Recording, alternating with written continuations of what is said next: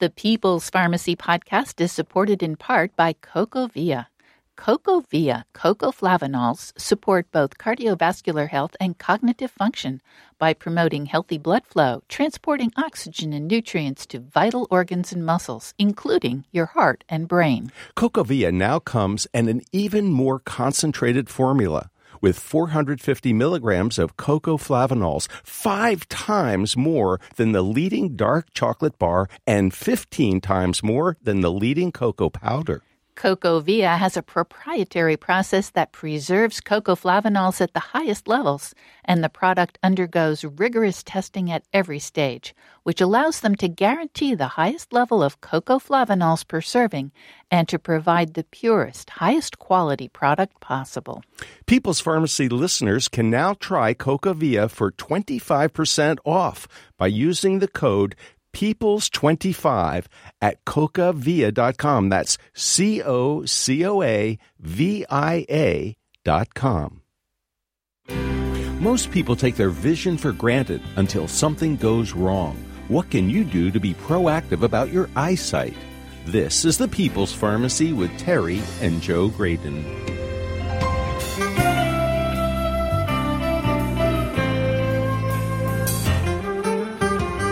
Do you ever wake up with blurry vision or burning sensation? Dry eyes can be incredibly uncomfortable. Are there eye drops you should avoid and others that might be helpful? What else can you do for dry eye syndrome? We'll learn some tricks of the trade from an expert. There are new treatments for several common conditions that can impair our vision. They include new drugs for age-related macular degeneration and glaucoma. Cataract surgery has become routine. Coming up on the People's Pharmacy, find out how to take good care of your eyesight. First, this news. In the People's Pharmacy Health Headlines, during the 20th century, American life expectancy rose fairly steadily. The 21st century is a different story, however. Research published this week in JAMA shows that U.S. life expectancy is dropping. It's not keeping up with that of other wealthy countries. The scientists analyzed data from the CDC and U.S. mortality database. They found that after 2014, adults between 25 and 64 years of age were dying prematurely from a range of causes. Drug overdose, alcohol abuse, and suicide stand out. However, many organ system malfunctions, such as heart and lung disease, also killed people at a higher rate than previously. The biggest increases in mortality were in the Ohio Valley and New England. Other areas in which the U.S. fares worse than most other high-income countries include adverse birth outcomes, adolescent pregnancy, sexually transmitted infections, HIV and AIDS, as well as injuries, homicide, and obesity-related diseases. The author suggests that some of the U.S. health disadvantage is linked to socioeconomic changes, especially job losses in manufacturing, wage stagnation, and increased income inequality. An anesthetic approved nearly 5 decades ago continues to excite researchers. That's because over the last several years, ketamine has revealed new uses never imagined in 1970 when the drug was developed. A preliminary study published in the journal Nature Communications reports that a single intravenous dose of ketamine might impact people's drinking behavior. The investigators recruited 90 volunteers who acknowledged that they drank a lot of beer, although they had not been officially diagnosed with alcohol use disorder. During the first phase of the experiment, everyone was shown pictures of beer. Then they each drank a beer. The investigators recorded their reactions, including how much they wanted another beer. The volunteers returned a couple of days later and got one of 3 randomly assigned treatments. One group was shown pictures of beer as before, and a glass of beer was put in front of them. Before they could drink it, however, the researchers whisked it away and gave them a shot of ketamine. Another group saw pictures of orange juice, had orange juice served but removed before they drank it, and got a shot of ketamine. The final group also looked at pictures of beer, had beer put in front of them, and didn't get to drink it. They did not get ketamine. 10 days later, the people in the first group, beer pictures plus ketamine, reported a significant drop in their drinking, which persisted for 9 months. The other two groups also reported drinking much less after 9 months, although the initial drop was much less dramatic.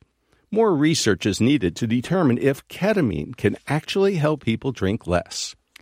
Many people who suffer from migraines or headaches have told their doctors that inhaling cannabis reduces the symptoms. A previous study had found that a synthetic cannabinoid, Nabilone, was more effective than ibuprofen for headache pain, but few people have access to it. In the current study, Washington State University researchers analyzed data from an app that tracks patients' migraine symptoms. They compared those before using medical cannabis purchased in Canada, where it's legal, and after. The data included more than 1,300 patients who used the app roughly 12,000 times for headache symptoms. Another 650 people tracked changes in migraines. Cannabis use cut migraine pain by nearly half and also reduced the pain of other headaches by almost as much. People did report using more cannabis as time went on, suggesting it loses its effectiveness with regular use. For the coming flu season, doctors may consider prescribing Baloxavir, known as Xofluza, a relatively new antiviral medicine. Disturbing reports from Japan suggest, however, that at least one strain of influenza A virus labeled H3N2 has developed resistance to this medication. A single mutation in the virus genome conferred this protection. The medication was widely used in Japan last year. Researchers believe that resistance is not widespread at this point, but may become a problem as the drug gains wider use elsewhere. And that's the health news from the People's Pharmacy this week.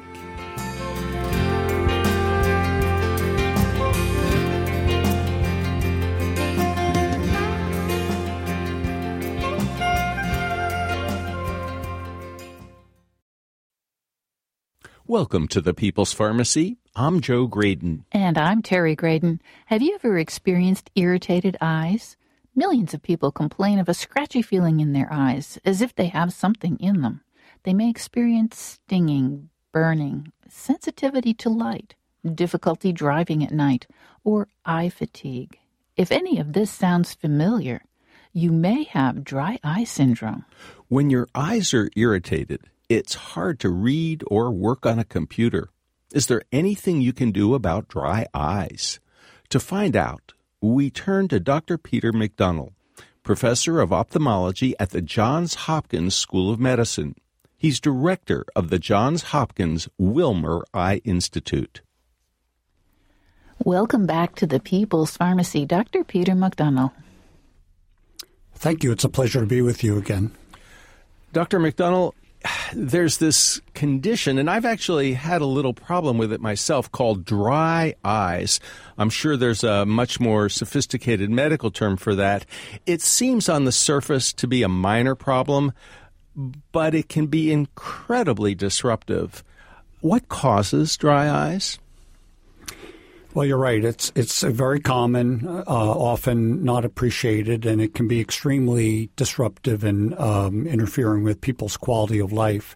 It's not a particular cause of dry eyes, probably multiple causes. There are underlying diseases that people can have, such as rheumatoid arthritis, where the disease can not only affect the joints and the bones, but actually the eye itself. Medicines can cause dry eye. There are certain medications, antidepressants, antihistamines, blood pressure medications that, in addition to the good effects they have, why people are taking them, can have the effect of causing dry eye. But most of the time, there's no particular single cause that is causing this. We think it's an inability of the eye to generate the fluids that should cover the surface of the eye, keep it lubricated, keep it healthy. And as a result, patients' vision can deteriorate and they can become very, very uncomfortable. A lot of people think it's not enough fluid, and that's why they go to the pharmacy and they look around for some sort of dry eye liquid that they can, put in their eyes, drops of one sort or another. And what we understand is it has more to do with oil. then oil is a liquid, but it's not a lack of tears. It has something to do with this, what we call lipid or oil layer on the top of the eye and the glands that make this stuff. Can you describe what's going on? Sure. It's much more complicated tears than what one might think. Tears are not just water. They're probably composed of three different components: the aqueous or water component. There's a lipid that is generated by oil glands of the eyelids. And then there's a mucus generated by goblet cells, cells that produce a mucus that helps to get the tear film to spread evenly over the surface of the eye. And all three of those components are necessary for healthy tear film and healthy ocular surface. There are people who might, for an surgery, might need surgery maybe because of a tumor. If they lose their lacrimal gland, they lose the water component, and they'll get dry eye. There are children that may be born with a condition where they have no oil glands in their eyelids, and they will have dry eye, even though the tear gland is normal and producing enough aqueous water component. They don't have the lipid component, so they're in big trouble. And then there are people that don't have the goblet cells, so they don't have the mucin, and they will get the dry eye, even if the oil and the water components are adequate.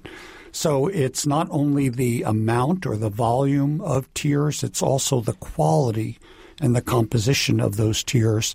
And that's why it's not trivial sometimes, and people can't just diagnose themselves and go to the drugstore and pick up a little eye drop.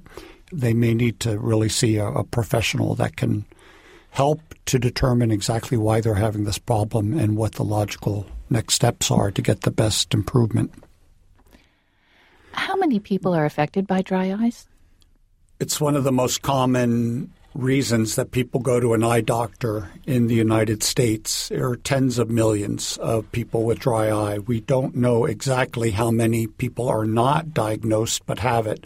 I suspect there are a lot of dry eye patients that do not realize they have dry eye. Maybe by listening to you, they'll learn that perhaps they need to be checked for that. Probably the majority of people in this country with dry eye have never been diagnosed as having it, but it's probably at least in the tens of millions. And what are the symptoms? How would someone know if they had undiagnosed dry eyes?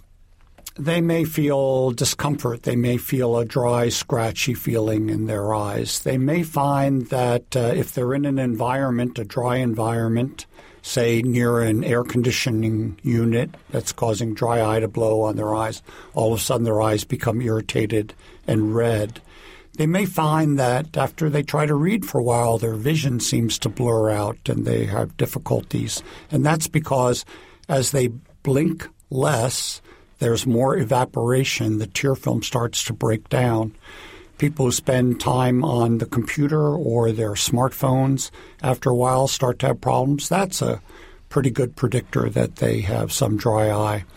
And it's a lot of people with dry eye say after they're treated, they say, boy, I now I realize I was always feeling my eyes before. And now that my dry eye is treated, I can take them for granted again. I'm not constantly aware of my eyes. So they may not say it's actually pain or scratchy or discomfort, but they will say that they're somehow constantly aware of their eyes, that something's just not right, that they're not comfortable. I had a strange symptom that my ophthalmologist said was dry eye. I would wake up in the mornings and my left eye would start tearing.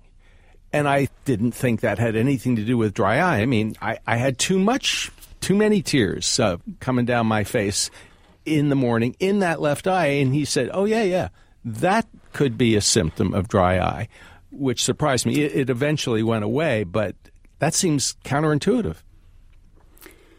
Well, a lot of people accuse me of probably not being a real doctor if they come to me and they complain of tearing, and I tell them they have dry eye. and they say, how can that possibly be? Didn't I tell you I'm overflowing, tearing? How can you tell me I have dry eye? And the reason we think that happens is that as the ocular surface becomes dry or the tear composition is not adequate, the surface of the eye becomes irritated, dry spots form, and we get what's called a reflex tearing. It's like if we scratch the eye, all of a sudden our tear gland really contracts and squirts a whole bunch of tears into the eye, and that sort of overwhelms the little drainage tube, the little lacrimal punctum where that sucks tears out. And so you actually get a temporary overflow situation. So the underlying dry eye causes irritation that causes what we call reflex tearing or reflex hypersecretion of the aqueous tears, causing an overflow. And the patients are most impressed by the overflow, and they go to the doctor and find out the underlying cause is dryness. They find it strange, but so you have to educate them about what's going on. We've been told that people should put some kind of a timer on their computer that will remind them to blink, because when you get caught up in searching for something, sometimes you might go a minute or two without blinking, and that's not good for dry eye. We know that reduced blink rate exacerbates dry eye, can bring it out or make it much worse. People who develop Parkinson's disease, the neurologic disease, their blink rate goes way down, and they will often develop problems with dry eye. Surgeons operating through a microscope, like eye surgeons do, at the end of the day, our eyes tend to be red, maybe vision's a little blurry, because we're staring through the microscope and our blink rate drops way down. And people staring at their smartphones and their computer screen, just like you said, in fact, do the exact same thing, and they start to develop dry spots. A nice study of volunteer college students, so they're only 20 years old, completely healthy, no other sign of dry eye. If you sit them in front of computer screens and study their eyes carefully with video cameras, you show that after about 20 minutes of searching on the web, they will start to develop dry spots on their eyes because of the reduced blinking. So taking a break every so often from computer work and closing your eyes or remembering to blink is probably a very good idea.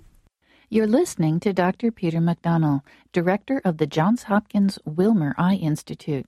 He's a professor of ophthalmology at Johns Hopkins School of Medicine. And Joe, ophthalmologists, I love that word, have a technical term for dry eye, keratoconjunctivitis sicca, S-I-C-C-A. Did you know that there are a lot of medications that can cause dry eye? I wonder if people are warned about that in advance, like antihistamines, especially some of those older-fashioned ones like Benadryl, diphenhydramine. And, a lot of people take those medications and they don't even realize it. Tylenol PM, for example. Right, and it has the diphenhydramine in it, but you don't recognize it. The PM is the tip-off. If you're taking Aleve PM or any of those PM pain relievers, there's a good chance you're getting diphenhydramine. Well, you also need to be alert to that blink rate.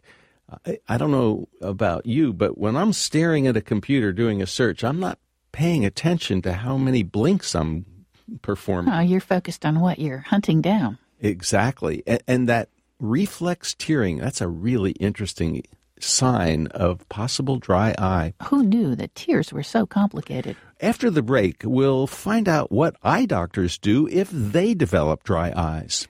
Often hot compresses can be helpful, but how do you keep them warm? We'll get a nifty trick for treating styes. What are the most common causes of vision loss? We'll also learn about new treatments for age-related macular degeneration.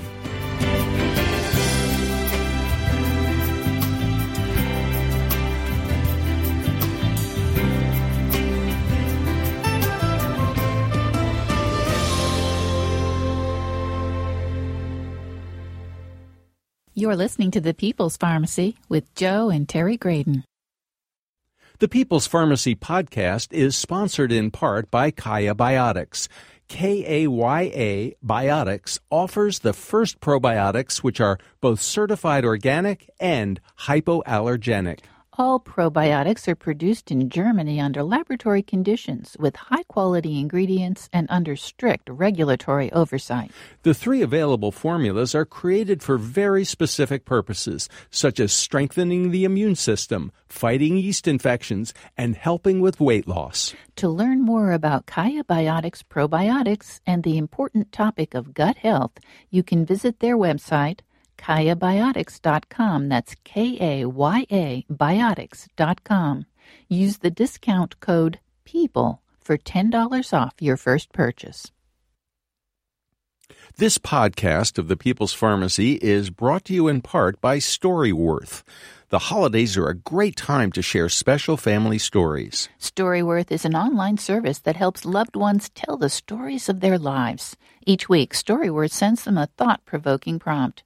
You may never have thought to ask a question like, what have been some of your life's biggest surprises? They email the answers back to Storyworth. At the end of the year, Storyworth compiles the answers into a beautiful book with a photo you choose. This keepsake book is shipped to you for free. What family history will Storyworth uncover for you?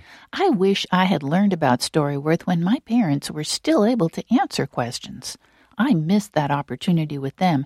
That's why I've asked Storyworth to send you questions, Joe. One question they sent me made me remember my penny loafers as a teenager. I really wanted to fit in, but when I got them, they were terrible for my flat feet. I learned that I really need to follow my own sense of what's right. Preserve and pass on memories in your own family with Storyworth, the most meaningful gift for your family. Sign up today by going to storyworth.com/Joe, Joe. You'll get $20 off your first purchase. That's storyworth.com/Joe for $20 off. The stories you'll save are priceless.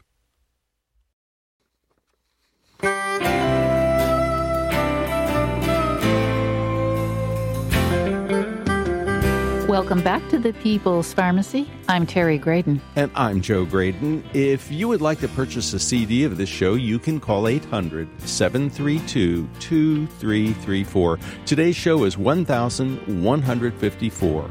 That number again, 800-732-2334, online at peoplespharmacy.com. You can also download the free podcast from iTunes. The People's Pharmacy is brought to you in part by Kaya Biotics, probiotic products made in Germany from certified organic ingredients. Kaya Biotics.com. Today we're talking about how to take care of your eyesight. We've been discussing dry eyes, and we're about to learn more about how to treat them. We'll also find out about whether diet can make a difference and if the preservatives in eye drops can cause problems. We're talking with Dr. Peter McDonnell. He's director of the Johns Hopkins Wilmer Eye Institute and professor of ophthalmology at Johns Hopkins School of Medicine. Dr. McDonnell, you were just talking about dry eyes and how college students who are staring into the computer for, 20 or 30 minutes begin to slow their blink rate. But I'm guessing an eye surgeon who is doing some very intricate work doesn't have the luxury of pausing and taking a break to blink. You're so engaged in what you're doing, your blink rate probably goes down pretty dramatically. So what do eye doctors do when they develop dry eyes? Well, yeah, you can certainly blink for a fraction of a second. Even if you're doing eye surgery, it's probably okay. But I think lots of surgeons have learned over time they do need to remember to blink. But if they do have underlying dry eye, they probably do what everybody should do. They should go and get their eyes evaluated. We can actually measure the amount of tears that people's eyes are generating. And we can measure if they're starting to decrease. And there are a number of things that can be done between lubricating teardrops or ointments. We have plugs that can help keep tears in the eyes longer. There are a couple of FDA-approved therapies, eye drops that have active drugs in them that help to reduce inflammation and increase tear production. So probably even if you're an eye doctor or an eye surgeon, you need sometimes to go and let a doctor check your eyes and help figure out exactly the cause of your problem and what to do about it.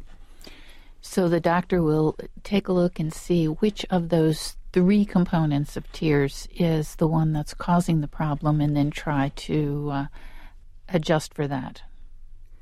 That's exactly right. In fact, and sometimes it's, say, 2 of the 3. So the doctor might prescribe a certain treatment like lid hygiene, warm compresses for the eyelids to help encourage the oil secretions to be more generous, and then also a treatment for the aqueous component to increase tear production.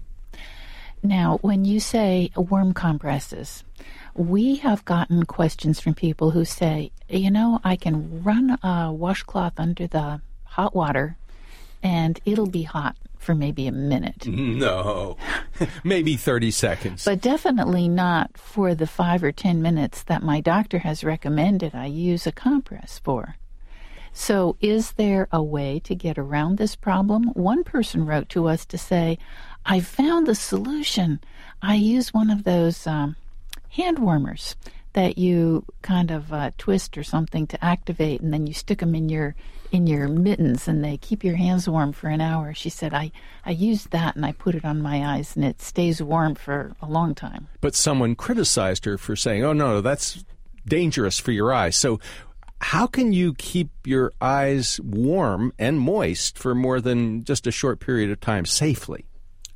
Well, that's a very good point. The skin of the eyelids is very thin and very delicate, and we don't want to expose it to excessive heat or some sort of potentially toxic chemical. So there are a couple of strategies that can be done to try to get longer effect. One is there are these little devices that you can put in the microwave, and they'll heat up. And you have to, of course, not over-treat them, get them too hot. And they will stay hot for quite a while. And then one of my professors, very cleverly, people get what's called the sty of the eyelid, a swelling of one of the glands that can be quite extensive. And he's popularized a treatment, and you'll laugh at this, but you microwave a little baked potato, and that potato, as you know, if you've cooked baked potatoes, that potato may stay quite warm for 15, 20, 30 minutes. Oh, so yeah.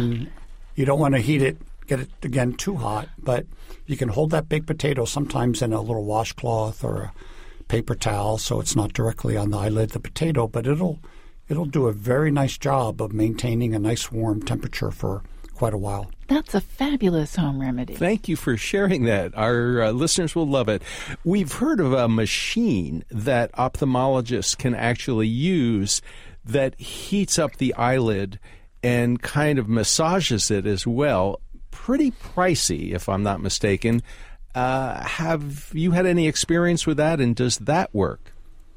Yes, that's commercially available. That's a device that uses some heat, some warm water, and it's some of my doctors say it's sort of like they imagine a spa treatment for your eyelids. And there are some patients who report substantial and for them dramatic improvement as a result of this treatment, which is designed to loosen up the secretions in the oil glands and massage them out. So we think the problem is these oily secretions in our eyelid glands can thicken and cause the glands to back up and stop flowing, kind of like teenagers get acne in their skin as the pores of our oil glands get blocked up. And in those people who get beneficial effect, as you said, it can be a bit pricey, but they may go for, say, 6 months between treatments and feel that it causes, in their case, substantial improvement in their quality of life. So So they feel that it's worth doing that. Now, you mentioned oil, and there are some ophthalmologists who believe that diet can have an impact on dry eye and that one should maybe change the ratio of omega-6 to omega-3 fatty acids. And if you eat certain kinds of foods or certain kinds of oils, it'll be beneficial. Is there any science to support that? There is some science that says the so-called Mediterranean diet can be helpful, that oils seen in some fish and maybe olive oil can reduce inflammation, actually, which seems to be a common theme in some of the conditions that cause dry eye, and help protect against development of some eye problems, including dry eye. So I have a reservation tonight at a Greek restaurant. I love Greek food, and I do believe there probably are. There's a substantial body of evidence from a number of sources, such as looking at questionnaires of patients. How often do you tend to eat different kinds of foods? That this so-called Mediterranean diet and the fish oils and some of the healthy vegetable oils may help protect against development of eye diseases. Are there any things that people should avoid? For example, we spoke, probably a decade, 2 decades ago, more than likely, to an ophthalmologist who said the preservatives in some of the over-the-counter artificial tears are actually counterproductive. Does that still hold up? I believe that was Dr. Jeffrey Gilbard who alerted us to that, as Terry said, 2 decades ago. I agree with him. Unfortunately, he's passed away, Dr. Gilbard, but I couldn't agree with that observation more. The preservative levels required by the FDA in the eye drop bottles that we have, either with medicines or with our artificial tears, are quite high. The preservative levels have to be quite high in order to prevent bacteria growing in the bottle in between when the bottle's opened and used. A bottle sometimes in some people may last months. So the concentration of preservatives, benzalkonium chloride is a particularly commonly used one. The concentrations can be quite high enough that we know that benzalkonium chloride is one of the most toxic chemicals that can be applied to the surface of the eye. Just as it'll kill bacteria, it will irritate and damage the cells on the surface of the eye, damage the cell membranes. So often we find that people find using artificial teardrops that are preserved, they start to feel worse after a while. And so I strongly encourage my patients with dry eye to obtain only unpreserved eye drops and use only the unpreserved artificial tears and ointments for their eyes. Dr. McDonald, what are the most common causes of vision loss? So we're going to switch from dry eyes to things that can actually affect our vision. What are the most common causes, and how do we prevent them? How do we treat them? In working-age Americans, diabetic retinopathy is the number one, and that's in the United States, and that's because of the basically epidemic of obesity and diabetes in this country. Those people, in addition to treating the underlying diabetes and hopefully through diet and exercise, controlling their weights, they need to be regularly screened for evidence of diabetic retinopathy, because early detection and treatment has been proven clearly and convincingly to reduce the risk of ultimate severe vision loss from that condition. Among older age Americans, the scourge right now is AMD, age-related macular degeneration. This is a horrific condition. It robs people after a lifetime of working hard. It robs them. Now they're in retirement. They should be enjoying their golden years, reading, golfing, having fun. They lose their central vision, many of them. And so their ability to golf goes away. Their ability to read goes away. Their ability to recognize people's faces may go away. And it's heartbreaking. They often become socially reclusive. And that is, there are millions of Americans with this condition. Every year, about 250,000 develop the worst form of it, the so-called wet form with abnormal blood vessels growing. There are, treatments, FDA-approved treatments for this condition, and it requires that people be screened regularly, particularly as they get closer and closer to those golden years, because it is age-related. It's much more common in people in their 60s than people in their 50s, and more common in the 70s and 60s, and so on and so forth. So it's really key that people, particularly if they have a family history, because we know 75% of the risk of developing AMD is related to your genes. It's related to your family history. So if mom or dad or older brothers or sisters have this diagnosis, that means you need to go and get checked regularly, probably every year. What would be some of the symptoms that would alert someone that they might be getting into trouble? Well, with macular degeneration, sometimes they don't notice too much until all of a sudden they notice a big drop in the vision. But what might happen is there's a little more difficulty with reading. Maybe they need brighter lights, and maybe their reading glasses just don't seem to do the trick so much anymore.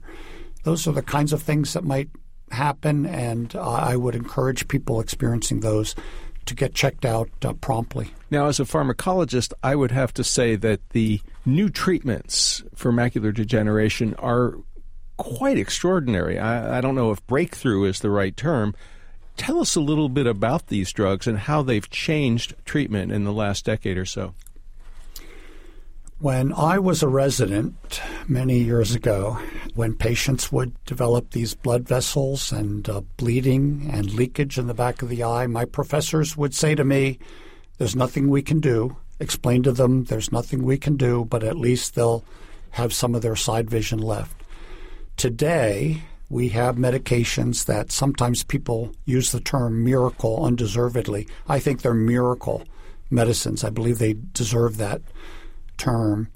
They require an injection into the eye, and this injection of this medicine, it's usually an antibody, is an antibody against a chemical that causes these blood vessels to grow, that stimulates the growth and leakage and bleeding from these vessels in the back of the eye. And there are people where a few days after this injection, their vision starts to clear right up, and they have a dramatic reversal. Maybe from severe vision loss, they go back to normal. In some people, it's quite remarkable. In others, on average, they improve. Some, as I said, very dramatically, some less. And some, it's more that they stop worsening. And these folks have to come in every maybe 4 to 6 weeks, 4 to 8 weeks to be checked regularly, because if the blood vessels start to return, then they need another treatment. And there are some people that may need multiple injections, say over the course of a year, to keep these blood vessels under control. But it's been essentially a miracle that these drugs, originally developed as anti-cancer treatments, have proven to work so well for this eye disease. So these are the anti-angiogenesis medications, right? That's exactly right. And Avastin was probably one of the first. There's been a lot of controversy about the cost and what eye doctors are doing to perhaps save patients money. Well, you're quite right. The first drug, Avastin, has never, I believe still, never been approved by the FDA to use for the eye, for use for AMD. It is approved originally it was approved to treat cancer, colon cancer. And the drug worked by stopping the blood vessels from growing into the tumor and feeding the tumor. So if the tumor wasn't getting fed by the blood vessels, it wouldn't grow and then spread to other parts of the body. So some clever doctors said, well, let's try, what if we put this in the eye? Would it work on those blood vessels? And it does. It works in the blood vessels of AMD. It works in the blood vessels of diabetic retinopathy and some other eye diseases that are characterized by the growth of abnormal blood vessels. So Avastin begins to work, and what they do is they take a vial that's going to be used for a person with cancer, and it might be quite expensive, and they can divide it up into lots of little different short, small injections. It could treat a whole bunch of people to the point where one vial that would normally be used for one cancer patient could treat 20 or so eye patients, and do it at quite a low cost of about $50 for the drug. The drugs that have actually been developed to use for the eye and are FDA approved for the eye, they may cost a lot more. They may cost $1,200 per dose. So you can see that there's a dramatic incentive for, particularly if patients have to pay part of that bill, for people to consider using the much less expensive but not FDA-approved version of this anti-VEGF, anti-neovascularization agent than the FDA-approved, much more expensive version. The People's Pharmacy podcast is brought to you in part by Mighty Muscadine Grapeberry, king of the superfruits.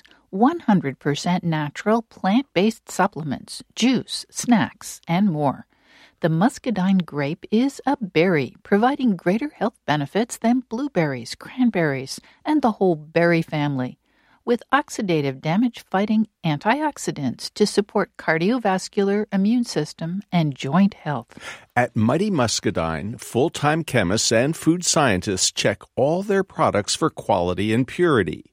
Find out more online at mightymuscadine.com. And right now, when you order online, you'll save 20% on all Mighty Muscadine grape products by entering the code MIGHTY20. That's MIGHTY 20.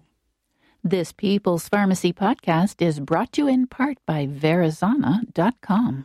Verizana Lab offers home health tests that allow you to monitor your hormones and health conditions. You can take control of the quantitative assessment of your health and learn about male and female hormone balance, the stress hormone cortisol, leaky gut, gluten intolerance, or your gut microbiome. Take a more active role in tracking your health and take 20% off your first order of a mail-in testing opportunity with the discount code PEOPLE. That's PEOPLE, all uppercase. To learn more, go to Verizana.com. That's VERISANA.com. Dr. McDonald, there are some areas in medicine today where there's quite a bit of, I would say, confusion and maybe even controversy. And one of the major areas has to do with dietary supplements, or in particular vitamins and minerals. Of all the health professionals we've interviewed over the last couple of decades, it seems as if eye doctors, ophthalmologists, are more enthusiastic about vitamins and minerals than almost any other health professional. Why is that? The reason we're more enthusiastic is we have hard scientific evidence that we can point to that shows that a special type of supplement preparation of vitamins and antioxidants actually can slow the development and the progression of early forms of age-related macular degeneration. So this is a study funded and supported by the National Eye Institute, which is the part of the NIH, the National Institutes of Health, that deals with eye disease. So we have what we consider to be the top-level scientific information from studies of hundreds of patients showing that it is possible in people starting to develop this disease to slow or delay or possibly even prevent the progression of vision loss from age-related macular degeneration. So every ophthalmologist essentially that I know who doesn't smoke, if they start to develop AMD, they will put themselves on this medication. Now, the reason I say don't smoke is there's some suggestion that in smokers, if they take this preparation, it's called the AREDS preparation, AREDS, Age-Related Eye Disease Study Preparation. In some patients who are smokers, if they go on this preparation, it might increase their risk of developing lung cancer. So for smokers, it may be a different situation, but for everybody else, I think the evidence is in. There are actually supplements that you can find in the pharmacy and health food store that actually say on them AREDS or AREDS 2. Is that something people should look for? Exactly. That's the formulation that was used in the study. So that's the one we have hard data on. Others may tweak the formula a little bit because they think maybe this would be helpful, but it's the AREDS formulations, the AREDS the original, and then the AREDS 2 in a subsequent study that was done for basically the same problem that are scientifically proven to be effective. I will say there was some thought that maybe these preparations would reduce the risk of people developing cataract. The study did not support that. There's no evidence that they either reduce or prevent cataract formation. But for AMD, they were helpful. Are there any supplements or any dietary approaches that can reduce the progression of cataracts? Scientifically proven, the answer is no. Many ophthalmologists that I know wear sunglasses when they're out on a sunny day or they're golfing or they're out on the water. Maybe also they'll wear a hat with a brim to reduce the amount of short wavelength light and ultraviolet light that reaches the lens of the eye with the hope that it will reduce cataract formation. I'm certainly one of those doctors that does that. But in terms of high-level scientific evidence to prove that that's effective, we don't have that. Dr. McDonald, we've been reading about a specific type of retina scan that may have a role in very early diagnosis of Alzheimer's disease. I think these are also scans that ophthalmologists are using to detect eye diseases. Do you remember, Joe? It is a type of CT scan that measures the thickness of the retina. Can you fill us in on this? Sure. OCT, optical coherence tomography, and many ophthalmologist offices in the United States today have these devices. They've been very helpful in diagnosing retina problems and monitoring the treatment of people with diseases like diabetic retinopathy and age-related macular degeneration.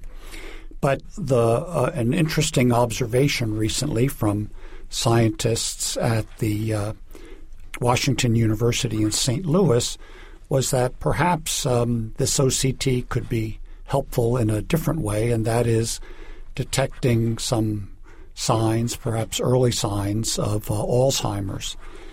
Now, as many of your listeners probably know, the eyes, the back part of the eye, the retina, it's basically brain tissue.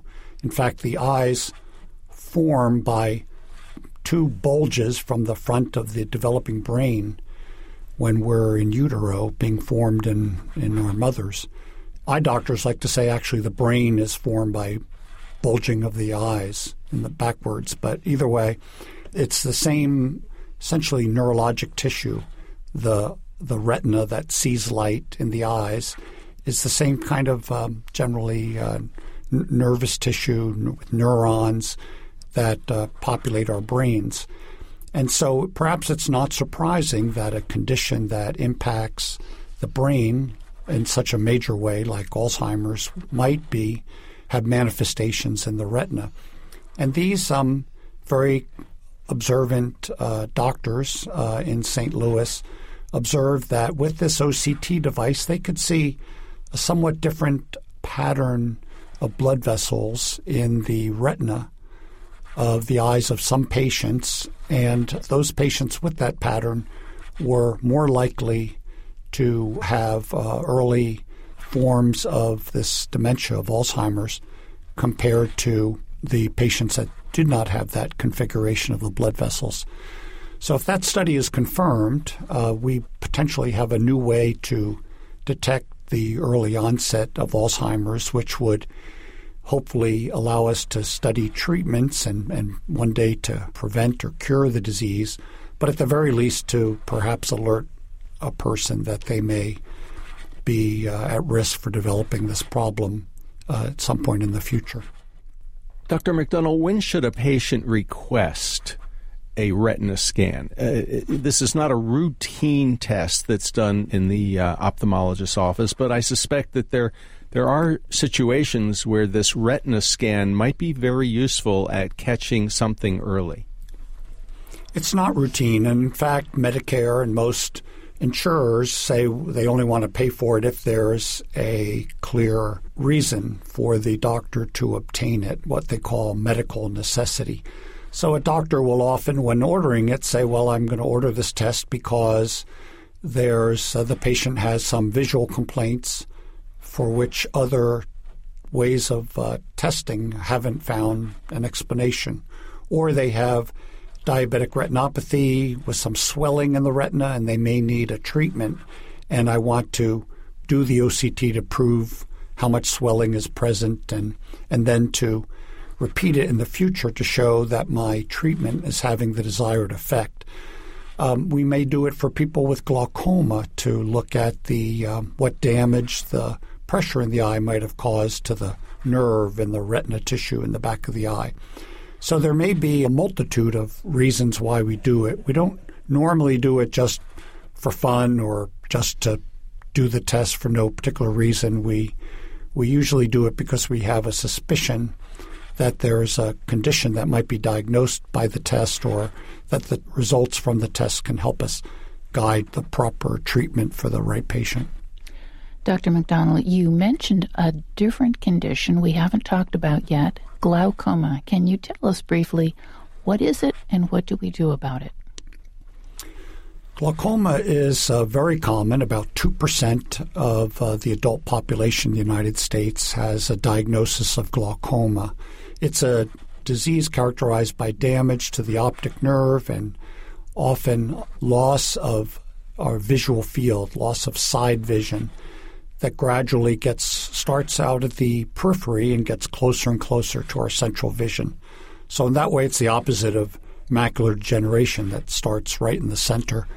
People have called it the sneak thief of sight because it starts to take away side vision to the point where people don't notice it, and they only notice it when it gets so severe that it impinges right on their central vision.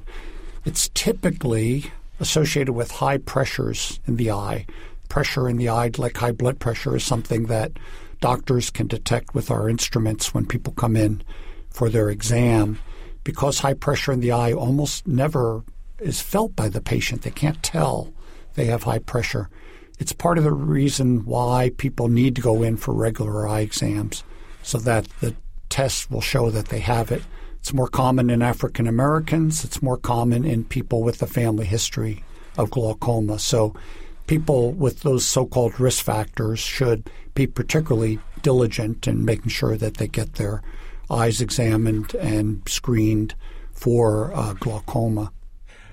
Dr. McDonald, we have used, not we, but you as eye doctors have used beta blockers for many, many years, oral medicines, but more specifically, they're topical eye drops that contain beta blocker medicine that used to be used primarily for heart patients. There are new medicines, really quite impressive drugs. Can you tell us a little bit about the new generation and how they can sometimes change the color of the iris? The prostaglandin analogs have been a breakthrough when it comes to treating patients with glaucoma. One reason is that instead of being used multiple times per day, most of the beta blockers had to be used at least twice per day. These prostaglandin analogs can often be used just once a day.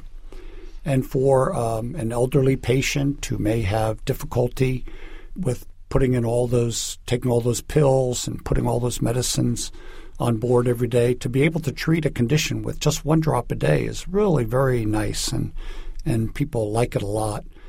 The prostaglandins tend to have very minimal in the way of side effects. However, there is one that you mentioned that can affect people, and they need to be told about it, and that is that over time it can lead to increased pigmentation of the iris, the colored part of the eye, the part that dilates and constricts during the course of the day between bright light and dark light. And so the tendency is for the iris in some patients to become darker with time. So somebody who's got a blue-eyed iris, that's the iris color, may, after years of taking one of these prostaglandin drops, it starts to turn more a brown color. Or someone who starts out with a brown iris, it may turn a deeper brown. But in our belief, the risk of losing vision is such a serious concern that it's something that we feel the benefits more than outweigh the risk associated with having your eye color change a bit. It seems like ophthalmology has been changing radically in the last couple of decades. You've got this miracle, as you've called it, this breakthrough drug for macular degeneration. You have this really extraordinary new class of drugs that are being prescribed for people who have glaucoma. What about cataracts? That's another pretty common condition. It's our understanding that the surgery and the implants have also improved rather dramatically. Cataract surgery is the most common surgery paid for by Medicare. So you are exactly right. It's very common. There are millions of cataract surgeries performed every year in the United States, somewhere between 3.5, 4 million these days. And the surgery is extremely successful, has a very high success rate. The lens implants are quite good. There's one thing that we'd really like to have, and that's being worked on by industry very diligently these days, and that is a lens implant that we could put in to replace the cloudy lens, which is what a cataract is, that we take out. We'd like a lens implant that we could put back in that could adjust its focus so people could look and see clearly far away, and then when they pick up a piece of paper, they can see immediately switch to seeing up close. So this lens would autofocus, or what we call accommodate. Dr. McDonough, we have a dear friend from graduate school days who is in China, and he reports that he had cataract surgery there with precisely that accommodating lens. He said, they're way ahead of us over here. What's taken us so long in the States? Well, that's interesting. I don't know the details of your friend, obviously. There is one lens that has been approved by the FDA in the United States to accommodate, but most ophthalmologists feel that the amount of accommodation it provides is limited. So what often happens in this country is people will get a lens, one eye for distance, and the other lens in the other eye will let them read, and they do something called monovision. But there are companies in Europe and Israel and the United States all trying to come up with what I think is the perfect accommodating lens. If you tell me they've perfected it in China, I'm very eager to get the details on that and see what happens. But I think as far as innovation goes, the United States usually is out there at the forefront when it comes to medical devices and new drug therapies. As we're talking about accommodation, let me ask about nearsightedness. This is becoming more common everywhere in the world, including China. There's lots and lots and lots of kids who need glasses, whereas perhaps in the past, not quite so many needed glasses to be able to see well at a distance because they have all become nearsighted. Any ideas to what's driving this and what we can do about it? There are quite good data that nearsightedness or myopia is caused by both a combination of nature and nurture. So if your parents are nearsighted, you're much more likely to be nearsighted. Certain racial groups, you mentioned China, much more common to have myopia in China than in European-derived populations or African-American populations, which are more typical in this country. It's increased with increased educational levels. So we know that the more near work you do, the more school you go to, medical school, pharmacy school, law school, the graduates of those schools are much more likely to have nearsightedness than people who stop school at high school or college. There's also some very, I think, for many ways, very interesting data, including a number of studies done in Hong Kong and China, showing that pushing children outdoors during the day and making them take a break during the school day and play out in the playground actually statistically reduces the amount of myopia or growth of the eyes. So remember, our mothers forcing us to go outside and play during the day is a good thing. And probably staying indoors all day, whether it's reading or playing video games or staring at your smartphone or iPad or computer screen, particularly as a child, is not ideal. And I think as a species, we've increasingly turned into an indoor species, and being outside, where the thought is the natural light outside, is probably helpful at reducing this tendency towards myopia. So if I had some young children or grandchildren around, I would make sure that the TV gets turned off or their computers get taken away a bit, and they're forced to go out there and play and spend time in the great outdoors. And the benefits are probably multiple, not only to be healthier and more physically fit and perhaps less chance of obesity, but it probably scientifically we can show it reduces the chance that they'll have more advanced degrees of nearsightedness. Dr. McDonald, what about stress in the eye? I know that when I'm on a huge deadline, and this has happened in the past when we have to deliver a book and we only have a few months left to go, my eyelid starts twitching. Are there other things that stress does to the eye? There are stress can be hard to measure, so it's scientifically it's quite a bit of a challenge to look at that question the way we'd like to. But we know that there are certain conditions. One of them is a retina problem called central serous retinopathy or central serous chorioretinopathy that is thought to be related to stress. Our bodies produce sort of an endogenous steroid, cortisol, and that may cause this abnormal functioning of the retina in these different episodes when we're under stress.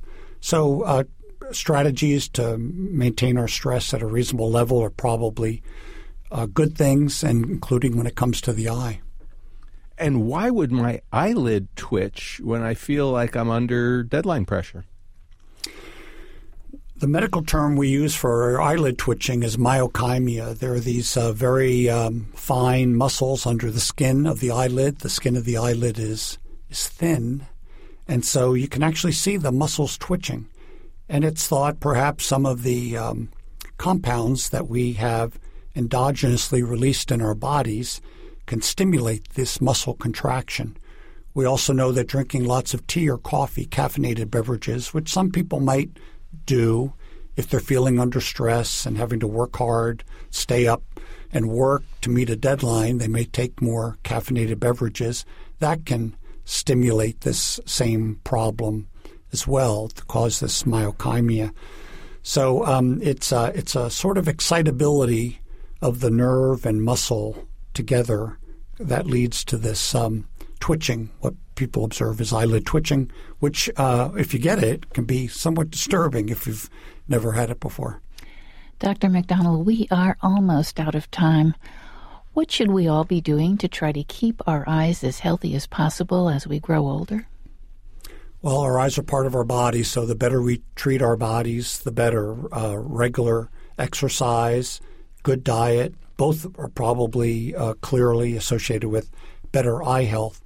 But particularly for the eye, I think it really is important that Americans be sure to get their regular screening exam. For young Americans, the recommendation is at least every couple years. For older Americans in that Medicare age group, say 60, 65 and older, every year they should be checked. if they have a family history of significant eye disease, if they have diabetes, then it must be every year, and more frequently if some suspicion is found on an initial exam, then their doctor can advise them whether they need to come in more frequently. Dr. Peter McDonnell, thank you so much for talking with us on the People's Pharmacy. My pleasure. Thanks for inviting me. You've been listening to Dr. Peter McDonnell, director of the Johns Hopkins Wilmer Eye Institute. He's a professor of ophthalmology at Johns Hopkins School of Medicine. Lynn Siegel produced today's show. Al Wodarski engineered. Dave Graydon edits our interviews. The People's Pharmacy is produced at the studios of North Carolina Public Radio, WUNC. The People's Pharmacy theme music is by B.J. Liederman. The People's Pharmacy is brought to you in part by Kaya Biotics, probiotic products made in Germany from hypoallergenic organic ingredients. That's Kaya Biotics.com. If you'd like to purchase a CD of today's show or any other People's Pharmacy episode, you can call 800-732-2334. Today's show, number 1154. That number again, 800-732-2334. You can find it at our website, peoplespharmacy.com. When you visit our site, you can share your thoughts about today's show. Have you had cataract surgery? We'd like to hear how it worked for you. At peoplespharmacy.com, you can sign up for our free online newsletter or subscribe to the free podcast of the show. You'll never miss another episode, and you can share it with a friend. When you sign up for the free newsletter, you'll get our free e-guide to our favorite home remedies. In Durham, North Carolina, I'm Joe Graydon. And I'm Terry Graydon. Thanks so much for listening today. Please do join us again next week.